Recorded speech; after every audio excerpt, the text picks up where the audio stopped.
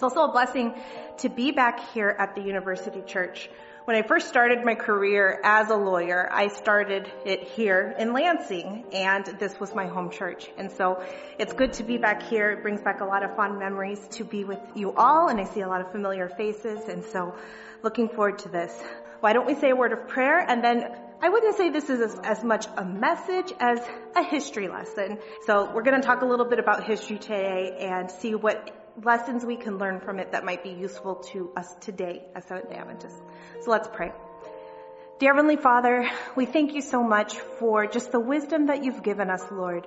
The wisdom in opening the scriptures for us to truly understand what prophecy has to tell us about where we are in Earth's history, but also, Father, the wisdom in knowing how to engage in the public world, Lord, in the spheres around us so that we can be winsome for you, that we can advocate for the liberties that you've endowed each of us with, and that we can continue to advance your message until those very last minutes before Jesus comes. We pray that that will continue to be the case, and we pray that as we learn a little bit now about how that happened in our past history, that it would serve as inspiration for us as we look forward to the days ahead of us.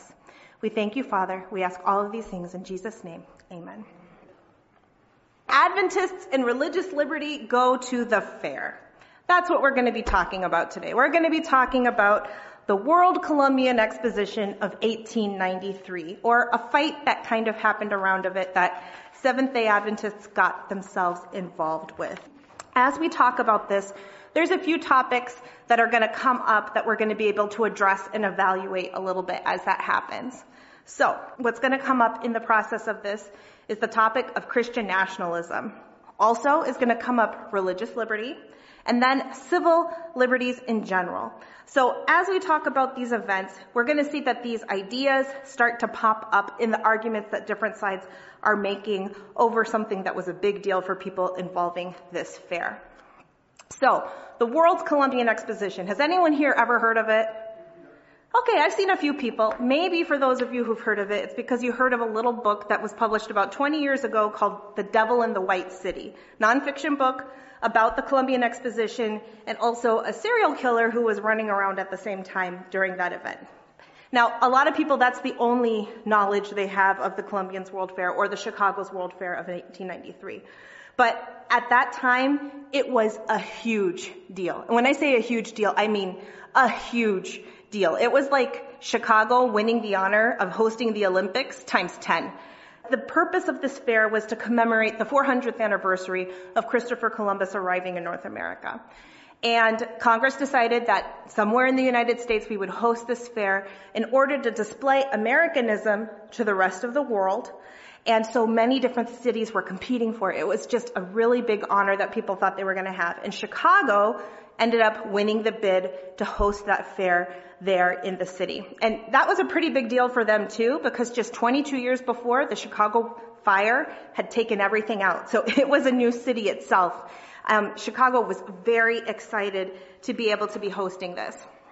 Now, as I said, one of the reasons why everybody was treating this as such a big deal is everyone saw it as an opportunity to really talk about what it means to be American. In addition to that, it was the time when America was going to start showing off all the things that we have been developing here. So, for example, there's the book, in case you've never read it, you want to check it out after Sabbath. But in addition to that, at this Columbian World Exposition, this was the very first time that many Americans were ever exposed to indoor electricity, that they were actually able to see electric lights.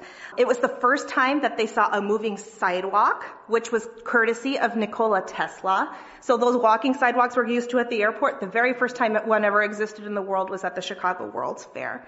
It was the first time that, not that we necessarily eat them as Seventh-day Adventists, but Vienna sausages became popular there, and now you can find them on the street corners in Chicago everywhere. The first brownie was invented and served at the Chicago's World Fair, and now is a, regular feature of many potlucks.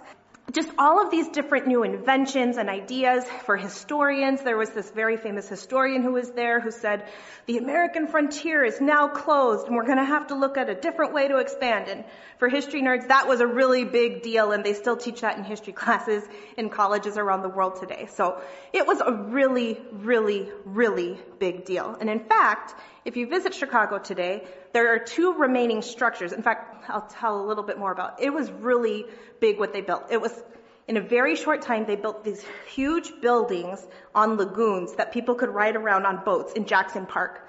And it was built to be temporary.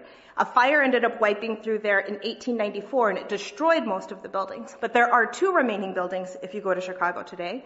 One is where the Museum of Science and Industry is, and the other one is where the Chicago Institute of Art is. And so if you happen to be in Chicago, you can see those remnants of the Chicago's World Fair. But despite all of these great things, there were also not some great parts about the Chicago's World Fair. People were excluded, and when I say people, I mean Americans. People of color were excluded from certain portions of the fair and relegated to more entertainment areas as opposed to the educational areas.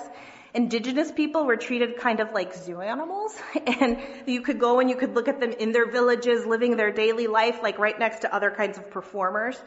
And women were kind of excluded from the planning process of everything. So we are also saying that they had this idea of what America was, even in who they were allowing in certain places, was being defined. And that's going to become important as we continue to go on. That's the reason why I'm bringing this to your attention now. But immediately, the significance of this fair was apparent to everyone in America. Chicago was excited, but the whole world understood this is something that's really big deal. I forgot one of the coolest parts. It was on the first slide. The very first Ferris wheel. So they wanted to compete with the World's Exposition that had just happened in Paris, where they built the Eiffel Tower. And so the American answer to the Eiffel Tower was the Ferris wheel that now we see at carnivals and fairs all over the place. The very first one was there. Now, another piece of history as we move on. In the 19th century, the 1800s, there was an actual Sunday law movement in the United States of America. Now, I did not know this growing up. I grew up a Seventh-day Adventist. Both of my parents are Seventh-day Adventists. I went to Seventh-day Adventist schools from preschool until I graduated from high school. I did not know there was a Sunday law. There was anything really huge about Sunday laws going on in the country until I started studying it in college and in graduate school. But in the decades leading up to the World's Fair, the Sunday laws enjoyed a lot of popularity across the country. Between 1888 and 1893, nearly 150 national Sunday rest bills were introduced in Congress, none of which succeeded. And we're going to get back to talking about one of those in a second. But about 150 of those on a national level. Now, despite the fact that one never passed at the national level, nearly every state had some sort of Sunday rest legislation in place. One California judge wrote of Sunday laws in 1861, and this case was interesting because California had become an outlier and they outlawed Sunday laws, saying that it was an establishment of religion, and we'll get into that a little bit more in a second too. But in bringing California back into the mainstream with the rest of the legal community and the rest of the country, this judge wrote, "Probably such strong concurrence of opinion on one leading question affecting the general community cannot be found in the history of American jurisprudence." So not due process of law, not, the right of a person to have an attorney, not a lot of these other things that we take as fundamentals to our American justice system could find the same level of concurrence as the idea that a Sunday law was okay for a state to pass. Now, at the beginning of the 1800s, these laws were also explicit in what they were based on. Sunday is Sabbath, and it's the Lord's day, and so we shouldn't have any work going on Sunday. Now, as the 19th century wore on, the idea that maybe we need to have some more secular justifications came about. And so people started using what are called police power arguments. Police power is the power of the government to enact legislation for the good of the people. And that can be anything from like criminal laws, which, that word police then sounds a little familiar, but also public health laws, other types of laws. They started to use this secular justification for why Sunday laws were appropriate. Even though originally and at their heart, we know that this type of legislation is a religious issue. It's not a public health issue. It's not a public policy issue. But that's how they tried to start to cast it.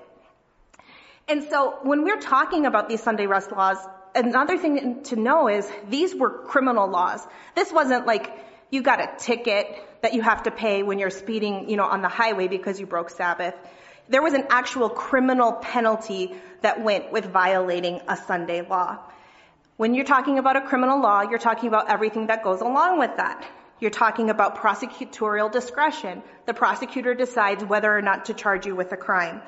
You're talking about criminal punishment and societal stigma, the thing that goes along with being convicted of a crime. So these laws were actually selectively enforced. It wasn't like people were using Sunday laws to prosecute the guy next door who goes to the Presbyterian church and decided to cut his hedges on Sunday. That guy is not the one who got prosecuted. The guy who got prosecuted was the poor Seventh-day Adventist or Seventh-day Baptist who was doing work in their own yard, minding their own business, but violating these Sunday laws. They were used as tools of religious intolerance even in the 19th century to persecute people who were outside that national norm of what people expected to happen. And they were used to bring pressure on these people who are outside of that norm. And what's really interesting, some of these laws even had financial incentives. So the fine that would be assessed on a person, maybe $100 back then, which was a lot of money back then, half of it would go to the government and half of it would go to the informer who turned in the person who was violating the Sunday law. So these Sunday laws were not what they were called to be, which was, let the people rest, let them take a break. No, they were being used as tools to enforce religious intolerance at this time when America is starting to grow and expand and to change and to diversify. Now, these laws went up, and when we say went up, that's kind of a legal shorthand. They would go up to the Supreme Court. And the Supreme Court sustained them as legitimate exercises of the police power under many different instances. Now, it took a long time, the 1960s, which is beyond what I'm going to be talking about today, until the U.S. Supreme Court made a decision on religious liberty grounds on whether or not Sunday laws at the state level violate the religion clauses of the Constitution. Spoiler alert, even though that's not how far I'm going to get, they said that it's okay. It's okay for a state to have Sunday rest laws and enacted, which I think as Seventh-day Adventists we should take as some affirmation, not because it's right, but it helps us understand that what we're teaching about the Bible and what's going to happen at the end of time is in fact true, because the framework is already there when we're talking about the legal framework. So, as we're talking about all these things, the World's Fair is a big movement. It's a really big thing. Sunday laws are a really big thing. What do you think the big question then that came up in regards to the Fair of 1893 and Sunday was? What are we going to do at the fair on Sundays? Sundays at the fair. Shall it be opened or shall it be closed? There was some debate over this, but not much. We'll get to what Adventists had done ahead of time a little bit later. But really, people I don't think took seriously that Congress would consider closing the fair on Sundays. Those who were in favor of Sunday closing petitioned and moved really hard on Congress to say, you should make sure that the fair is closed on Sunday. And the way they were able to do it came down to money. So what happened was this. It's a big endeavor, right? So they're building like this tiny mini city, this white city there in Jackson Park in Chicago. And the board of directors for the fair was running out of money. So they go to Congress and they say, Congress, we need some more money so we can finish having this fair so we can host the whole world here and show how great we are as Americans. And so the people who were in favor of closing Sunday lobbied very hard, and they got Congress to agree to give souvenir coins, and you can see some on the slides there of what those souvenir coins look like.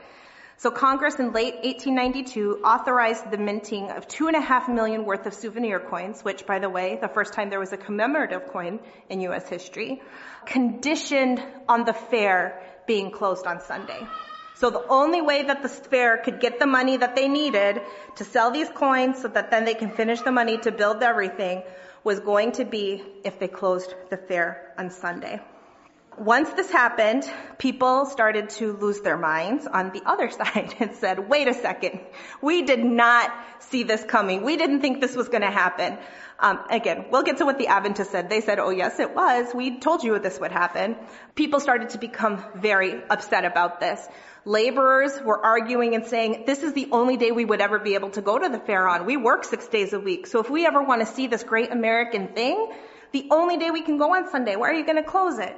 And so it started all over the newspapers. When you look at the newspapers in late 1892 and 1893 in Chicago, in Washington, in New York, there are many, many articles about both sides of this argument on should the fair be closed? Should Congress change its mind about whether or not to keep the fair closed on Sundays. So it would be kind of like, we see a lot of different news coverage about different laws today. It would be the same as it being all over the headlines on CNN, Fox News, MSNBC, and the talking heads talking back and forth with their very, particular views of how things should be. That's how it was then. It was a big issue that people were arguing and felt strongly about on either sides. So Congress finally decided, maybe we overreacted. Maybe we shouldn't have closed the fair on Sunday. Should we reconsider this? So they opened up a congressional hearing at the beginning of 1893, asking both sides to come in and give their best arguments for why the fair should be opened or why the fair should be closed on Sundays. And so that's what we're really going to look about. What did each side kind of argue about? Because I think it really helps us understand what we can also anticipate as we're moving closer and closer towards the end of time, as we understand what it is that we learned from the other presenters this morning in the books of Daniel and Revelation of what to expect before Jesus comes on back to this earth. So, arguments to close for Sunday. So as you'll remember, I told you that these laws were very popular in general, and they were starting to be given secular reasons for why the laws should be passed. That it's good for rest, and we're anti-corporate greed, no man can work 7 days a week, which, we believe all of that, right? We just don't believe the state should be the one who's making that decision. But they're advancing these arguments that it's because of corporate greed that they want to keep the fair open on Sundays. They just want to line the pockets and they want to get more money to keep that fair open on Sunday. But then something interesting happened in 1892. The Supreme Court heard a case. And that case was the Church of the Holy Trinity versus United States. And it's a case where an immigration statute prevented a clergyman from England to enter the United States. So it's not a religion case, it's an immigration case.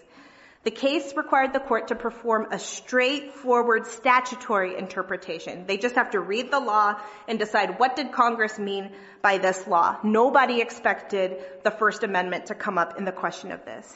But in passing, in something that we call in law called dicta, which is not the law that the judges are saying, but something they happen to mention as they're getting on their way to saying what the law is.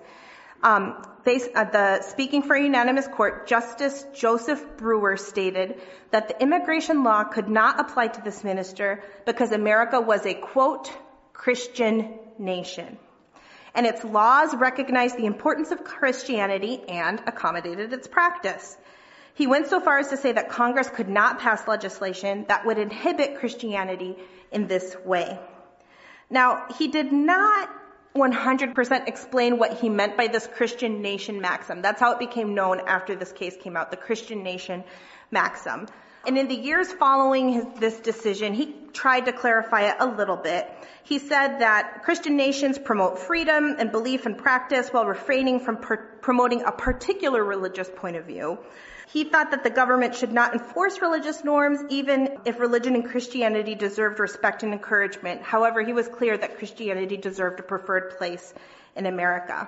That said, this Christian nation maxim provided inspiration for the people who wanted to keep the fair closed on Sundays. And after this decision comes out, all of their rhetoric goes back to saying America is a Christian nation. Now, do you remember what was the big deal about the Columbian Fair? People are trying to define what does it mean to be American? What does it mean for America in the global stage? And so these people thought that it was an opportunity to define what America is, that America is a Christian nation, and having the American Sunday is an important feature for people to understand what it means to be an American. So some of these supporters started to say things like this. One observer stated, quote, Sunday is a peculiarity of our Saxon race and of Christianity. That alone is reason enough for keeping the fair closed on Sunday. Another one pointed to ancient civilizations that lost their power, such as Egypt, India, Greece, and Rome. And the writer went on to say that, quote, they lost their power to the Anglo-Saxon, who opened the law of humanity and Christianity. That which gave to him the dominant power was his observance of the Sabbath. And by the Sabbath, they mean Sunday. Connecting this history with the American experience, that author went on to say, quote, "While we may not all be in favor of Puritanic Sunday of our forefathers, we cannot fail to admire their stern principles, which made this country what it is today. They stood firm for Sunday observance." See how they're connecting Sunday keeping with what it means to be American and how America is getting to this preferred place in the world? They also believed that Sunday's protection was necessary for America to retain its dominant power. It was characterized as, quote, "the cornerstone and the foundation and the citadel in defense of our free institutions." They also accused the opponents of Sunday legislation as, quote, "in the name of liberty, those who advocate Sunday opening would destroy our institutions and bring perpetual ruin and blight upon the land that has nurtured them and that has furnished them with refuge from oppression." So they're already characterizing the people who are against them with this as un-American. And they described those as opposed to keeping the fair closed also in this way, quote, "foreigners who are not accustomed to our American Christian Sabbath." So they are completely trying to otherize people who are saying that, no, maybe we should give a chance for people to make their own decision of what's going to happen on the Sunday at the fair. Completely otherizing them, excluding them from what this idea is of their vision of what America is. Those who supported keeping the gates closed of the fair on Sunday did so because they're envisioning this particular type of American community. And this community was based on so-called Christian values. It was an exclusive community, we can see, with not necessarily a lot of open mind to people from other countries and certainly other worldviews. But preserving Sunday, in their view, honored their religious heritage, it maintained their superiority, and it excluded those who would not conform to that. There's a term that we use for, they didn't use it back then, so let's just clarify that. Back then, but that fits that we use today to understand this kind of using Christianity to also understand our national identity. And that's called Christian nationalism. So what is Christian nationalism? I found this quote from Christianity Today in an article last year that was pretty helpful to help understand what it is. Christian nationalism is the belief that the American nation is defined by Christianity and that the government should take active steps to keep it that way. Popular Christian nationalists assert that America is and must remain a Christian nation, not merely as an observation about American history, but as a prescriptive program for what America must continue to be in the future. Scholars like Samuel Huntington have made a similar argument that America is defined by its Anglo-Protestant past and that we will lose our identity and our freedom if we do not preserve our cultural inheritance.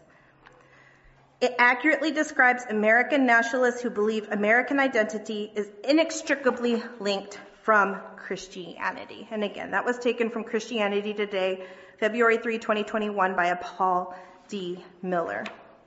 Now, is Christian nationalism compatible with biblical Christianity? No. I would also argue it's not compatible with a proper understanding of the American nation, but what's most important is it is not biblical. How did Jesus respond to this? I know that Dr. McNulty already referred to this verse. Matthew 18:36. Jesus answered, "My kingdom is not of this world.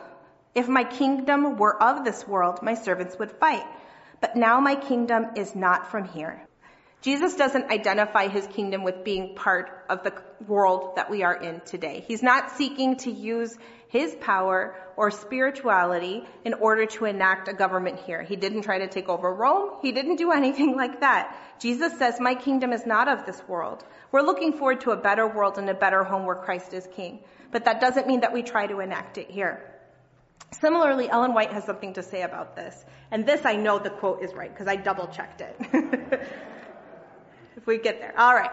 "Not by the decisions of courts or of councils or legislative assemblies, not by the patronage of worldly great men is the kingdom of Christ established, but by the implanting of Christ's nature in humanity through the work of the Holy Spirit." Desire of Ages 509.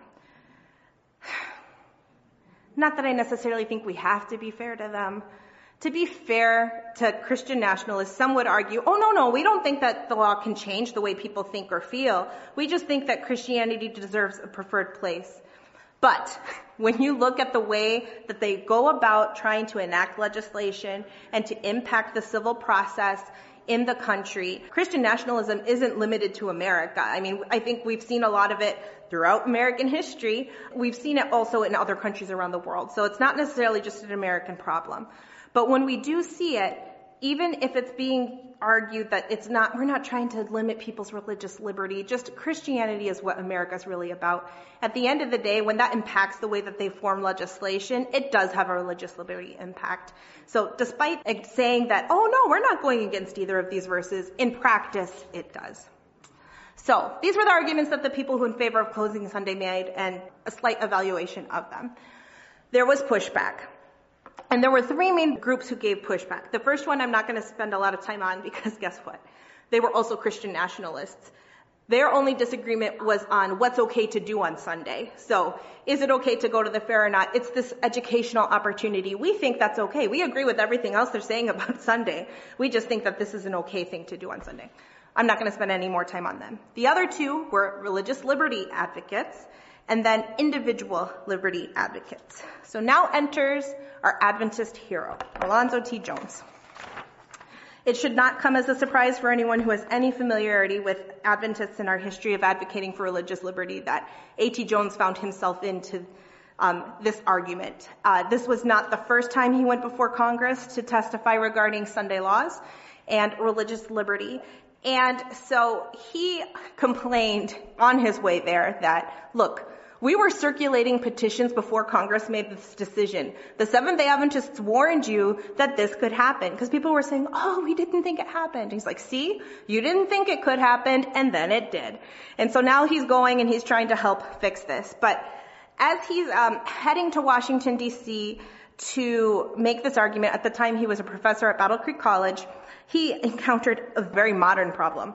His train was late.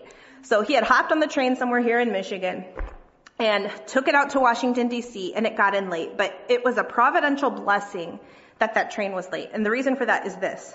The chairman of the committee that was hosting the hearings that were debating this told the people on both sides, we don't want to hear constitutional arguments. And when I say constitutional arguments, we're not talking just about the First Amendment. There are some other amendments that people brought up saying that it was outside of Congress's power. But that aside, they didn't want to hear constitutional arguments.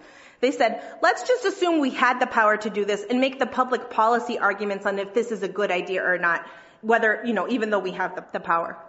Jones wasn't there for that instruction, though, because his train was late. So when he gets in there and he gets inside, he begins to make religious liberty arguments. And you'll see, we're going to talk, in 1893, he specifically is making constitutional arguments. At a previous time he testified in Congress, he also made some additional arguments that we'll talk a little bit about. But starting with the constitutional arguments, he explicitly relies on the First Amendment, the religion clauses.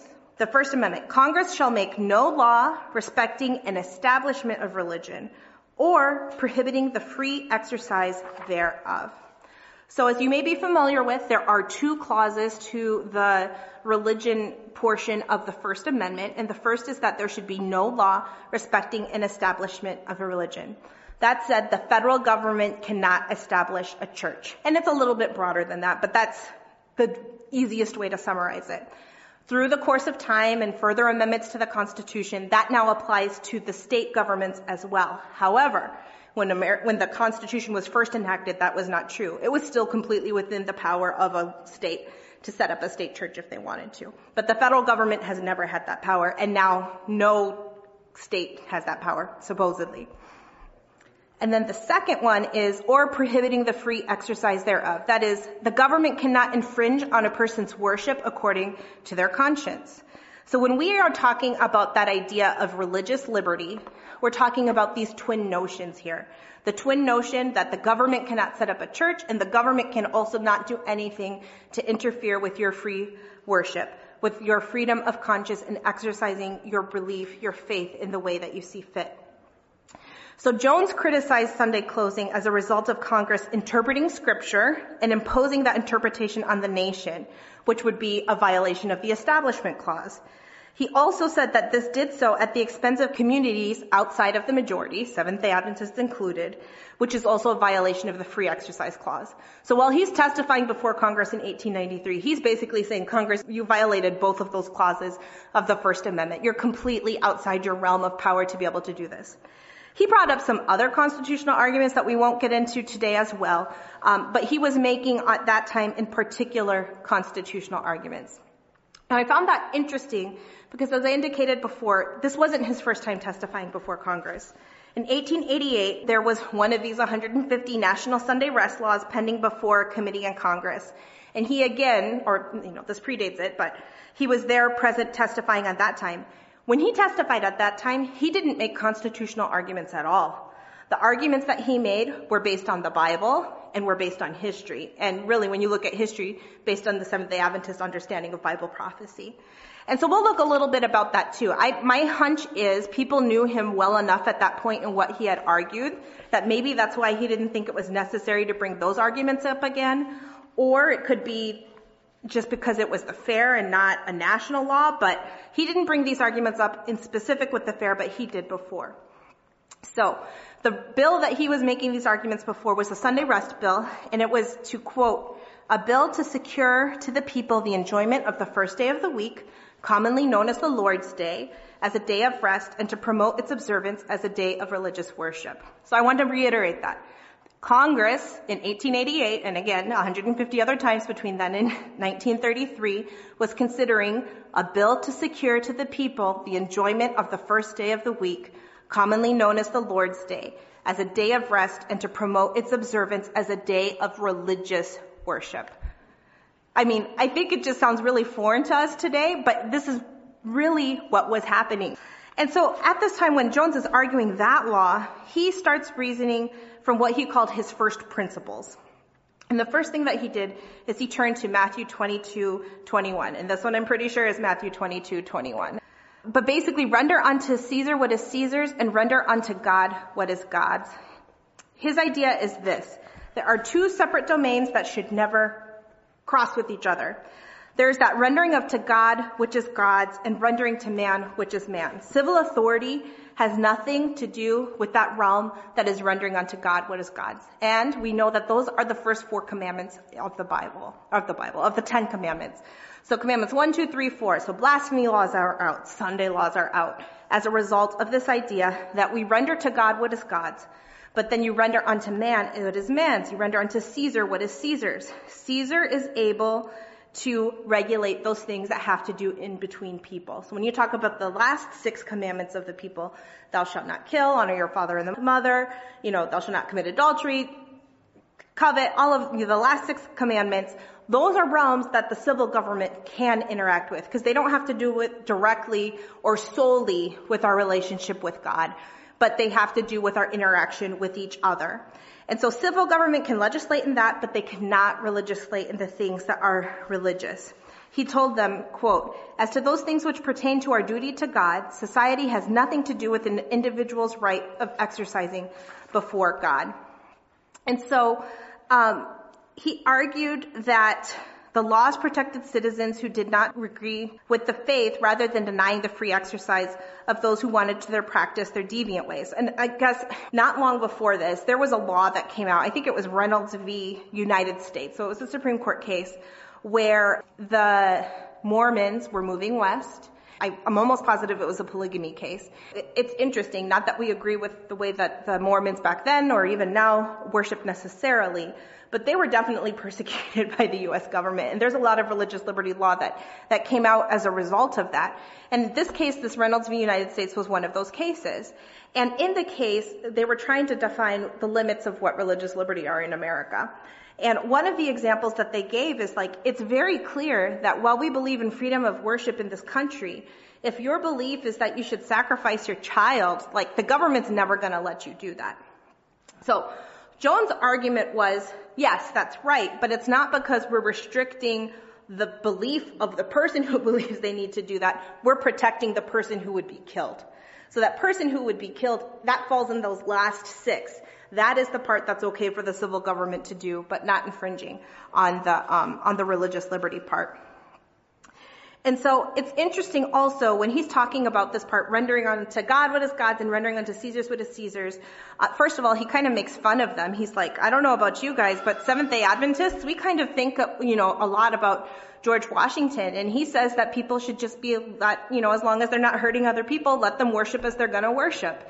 And then he goes on to say, this is what we teach the Seventh-day Adventists. We teach them to worship according to the dictates of their conscience, to be law-abiding citizens, and to pay their taxes. So he's in front of Congress saying, this is what we teach Seventh-day Adventists to do. They can worship as they see fit, and they're going to be good citizens. They're not going to be trying to get in the way of the government with anything else, and that's why it's okay to let them worship in the way that they do. And so, after that, he then turned to his historical arguments.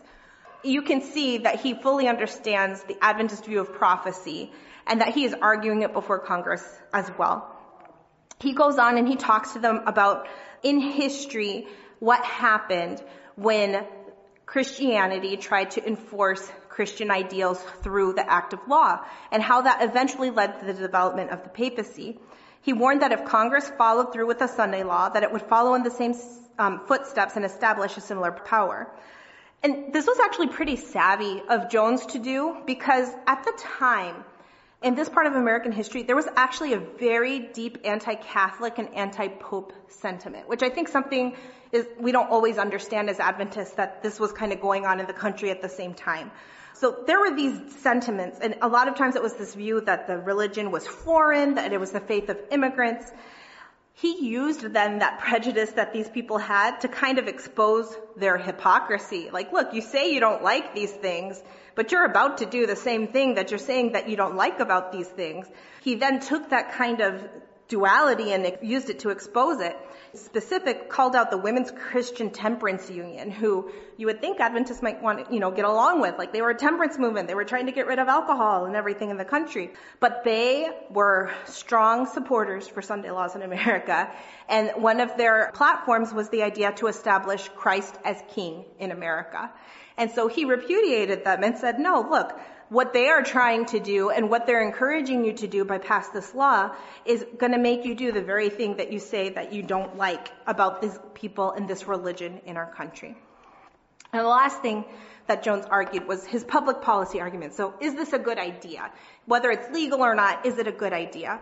He was against the idea of an exemption to a Sunday legislation. So okay, you can have a Sunday law, but Seventh-day Adventists, Seventh-day Baptists, other people, you could be exempted from it for your accommodation. But he said that doesn't even make sense because one, it reinforces the idea that Congress could pass that law, which he said it cannot. And two, it's going to make a mockery of the institution. There was an example in, I think it was Arkansas, where there were people who claimed to be Sabbath keepers to get around a Sunday law.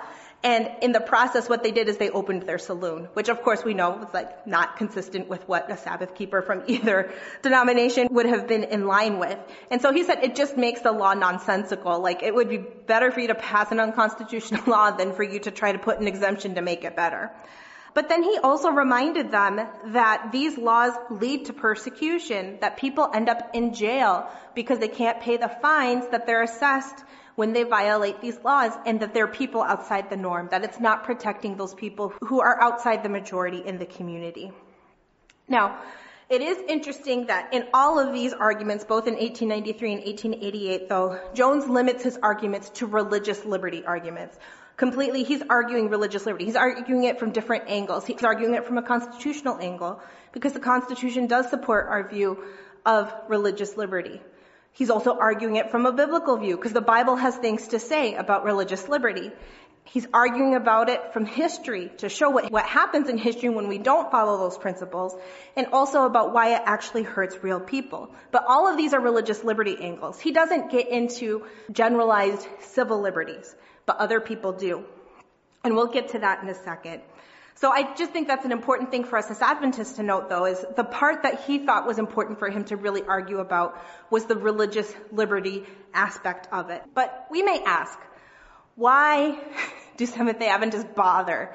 If we know that at the end of time, Congress and apostate Protestantism and spiritualism, and everybody's going to unite, and they're going to pass a national Sunday law, and then Jesus will come. Like, why don't we just get the show on the road? Like, come on, like, let's get it moving. Like, why do we bother?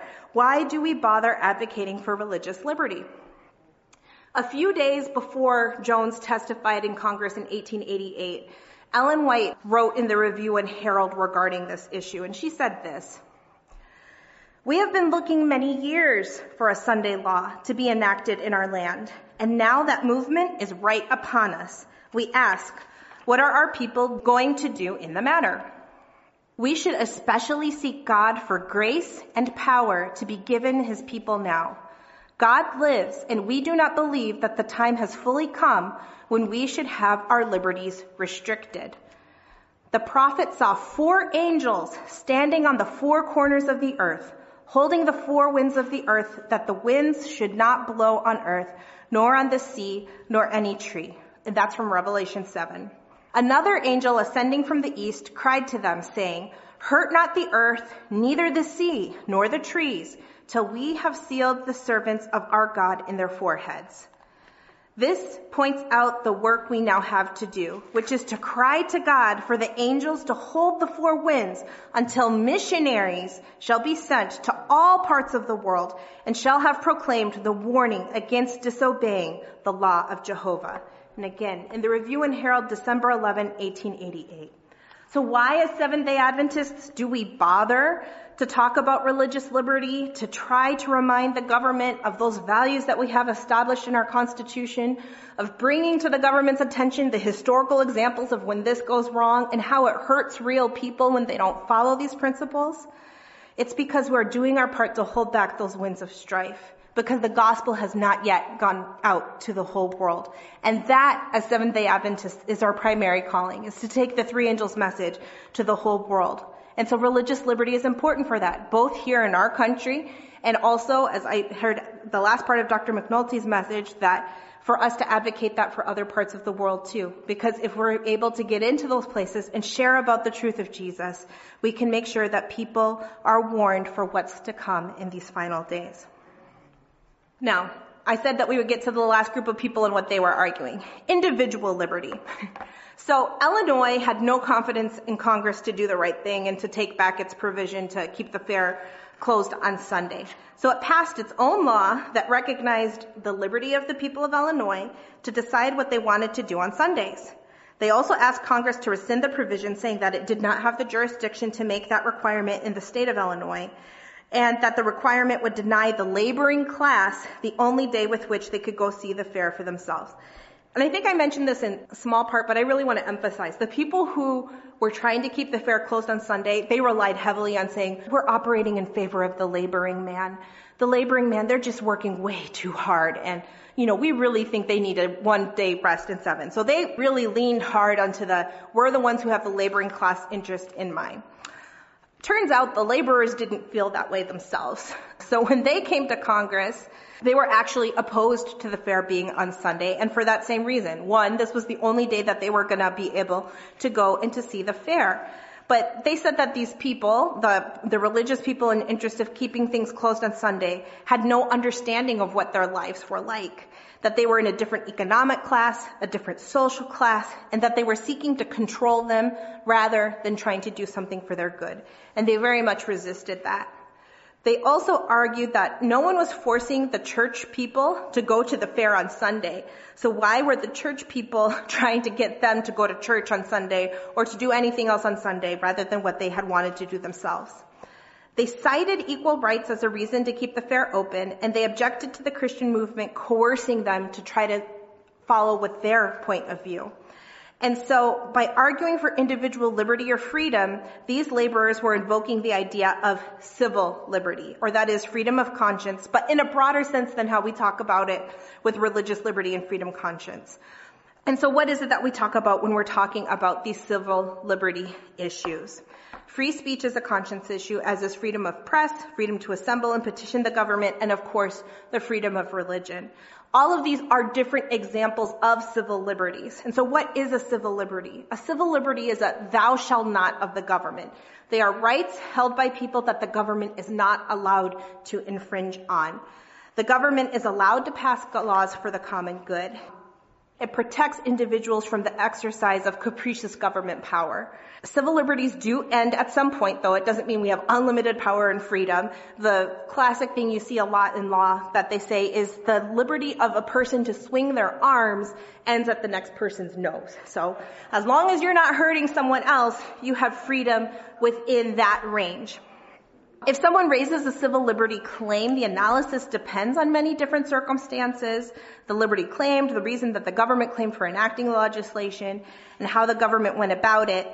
And it's not necessarily the same for every liberty. And the court in these instances balance competing interests, but in particular, what the Supreme Court, because it usually goes there, is looking for historically is to look out for what they called, quote unquote, discrete and insular minorities. So people who would otherwise be trampled over by the power of the majority if that law was allowed to stand, in addition to the classical civil liberties that we're talking about. So there were people who were making these arguments, but this was not the argument that A.T. Jones was going like, America's a free country, and so we should be able to do whatever we want to do. He limited it to the specific civil liberty of religious liberty. A.T. Jones didn't care if the fair was open or closed on Sunday. He's like, we really could care less. It's the way that government went about this. So it's not the principle of if the fair should be open or closed. The principle is the government's doing something it's not supposed to be doing. So that is a civil liberty argument. He limited it to just religious liberty, but there were broader civil liberty claims being made as well. So the aftermath. What happened? Congress did not take back that provision, but they didn't give all of the money that they were supposed to do. So the fair directors said that means we can open the fair on Sunday. Illinois, as I said, also passed their own law. And then, of course, as everything in America does, lawsuits were filed and people were suing each other on each side trying to say, should the fair open, should it close? So by the time the fair actually opened in May, people didn't know if the fair was closed or open on Sunday. Eventually it did start opening on Sunday and attendance was not what people expected. But towards the end of the fair, finally, they did get quite large numbers who would come on Sundays. In fact, before those large numbers came, the fair then tried to go back to closing on Sundays, but because Illinois had stepped in to keep it open, they then couldn't keep it closed. So everyone was kind of exposed for what they thought. The people who really were in it for the money were proven to be true. The people who thought that people shouldn't go on Sunday just didn't show up. And, it all worked out. But there are still takeaways from us from that. So first of all, religious liberty and civil liberties are protections from government action. Those are freedoms that we continue to enjoy for the time being in this country, and we should not take them for granted.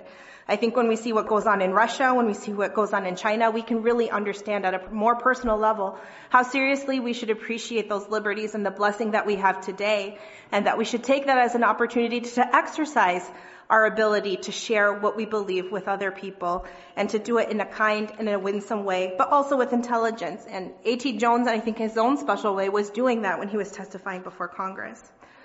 Also, we talked about Christian nationalism. It's neither Christian, it's also not very American. And so it's easy to see why people are allured by the claims of people who support a Christian nationalist view, because it sounds familiar. It sounds like it should be consistent with what we believe. But when you really dig down deep into it, into what they're saying, and then also to our understanding of the Bible, it's just not compatible. Also, we need to take religious liberty seriously. Remember what A.T. Jones said. He's like, you all thought that Congress wasn't going to close the fair on Sunday, and guess what? They did.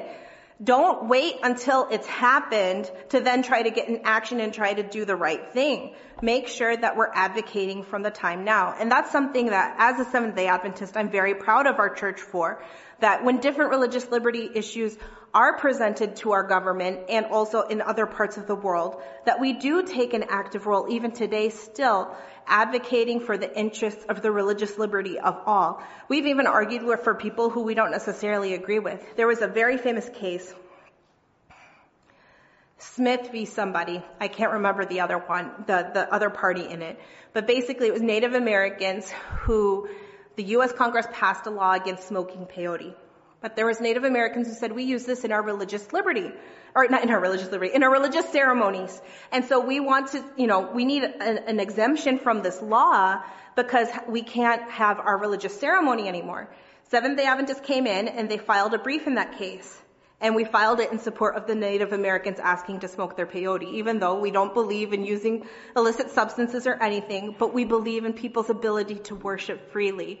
And that if we want to have that protected for ourselves, it has to be protected for everyone, even people who don't agree the same as we do. So take our religious liberty seriously.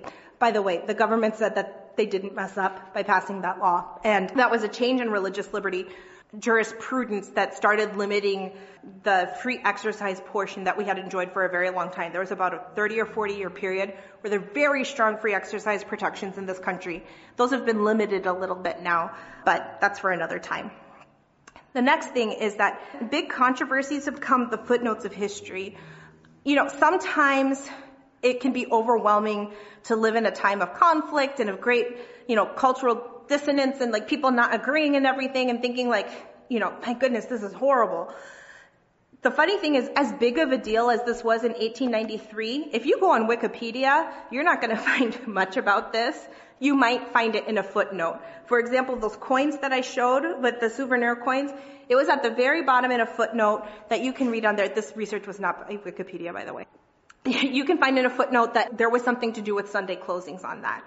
Things that can seem like big deals often end up becoming a footnote later on. So if you're discouraged, whether it's in your church or your family, something that seems like there's a big deal, we're never going to get along and get past this, with time, oftentimes, these things just become footnotes to history. That said, and I want to underline this because I don't want to undermine what we teach about what's going to happen in the last days, is that if it can happen before, it can happen again. As I said, I grew up a Seventh-day Adventist. I was in Seventh-day Adventist schools for my whole entire upbringing. And I did not know that there was a Sunday law movement. I did not know there was serious legislation introduced in Congress. I remember us in Sabbath school, praying thank you, God, for the freedom we have to worship freely. And a friend muttering under their breath, oh, that would never happen in America. I'm thinking I believe the Bible, or I believe they tell us that this stuff's going to happen, but I don't know. I think America's a free place too. And then when I learned this stuff, it suddenly made me feel like it helped encourage my faith to know that this had happened before. And the arguments that people made in the past are arguments that people are still making today in favor of things like Sunday legislation. In fact, this presentation comes from a paper I wrote while I was in law school. And I was reacting to a book that came out by a woman named Judith Shulevitz. This was about 12 years ago. And the name of the book is The Sabbath World. She is a secular Jew. And her argument in that book is that the Sunday laws of the 19th century were underrated. We need to rest. We need to rest as a community. So the national government needs to get on board and legislate a day off together. And because we live in America and most people would prefer to take Sunday off, it should be Sunday. Not a Christian, not a religious person particularly, advocating for this. And she's not the only one. I just know that a lot of times what we can teach can be met with skepticism, whether it's from within or from without. But in the study of history, in addition to the study of God's Word, I just find a lot of encouragement to know I can have faith in what God's Word is telling me because it's happened before and we know it's going to happen again. If for any reason you want to catch some of those quotes I had before, the slides can be found at the website on the screen. You can send questions my way. And just as an aside, if you happen to be a woman or you know women and you're on Instagram and you want to have more conversations like this, some friends and I have a project. We just like to talk about things. It's called Some Adventist Women, so please check us out there as well. Thank you for your time, and let's pray one more time. Dear Heavenly Father, thank you again for this time to come together. We just pray, Father, that we would both be sobered and encouraged by the way that you've led in our past history, and that you would help us to have no fear for the future as a result as we go forward into the times. We may be tempted to say that they're uncertain times, and maybe we won't know exactly what they look like or how things will happen, but we thank you for the assurance of your word that we have an understanding of the things to come. We pray that you would find us faithful today and in those days, and that we would be on the right side of your work, Lord, in advocating for the liberty of others and in proclaiming the three angels' message to the world. Thank you, and we ask all of these things in Jesus' name. Amen.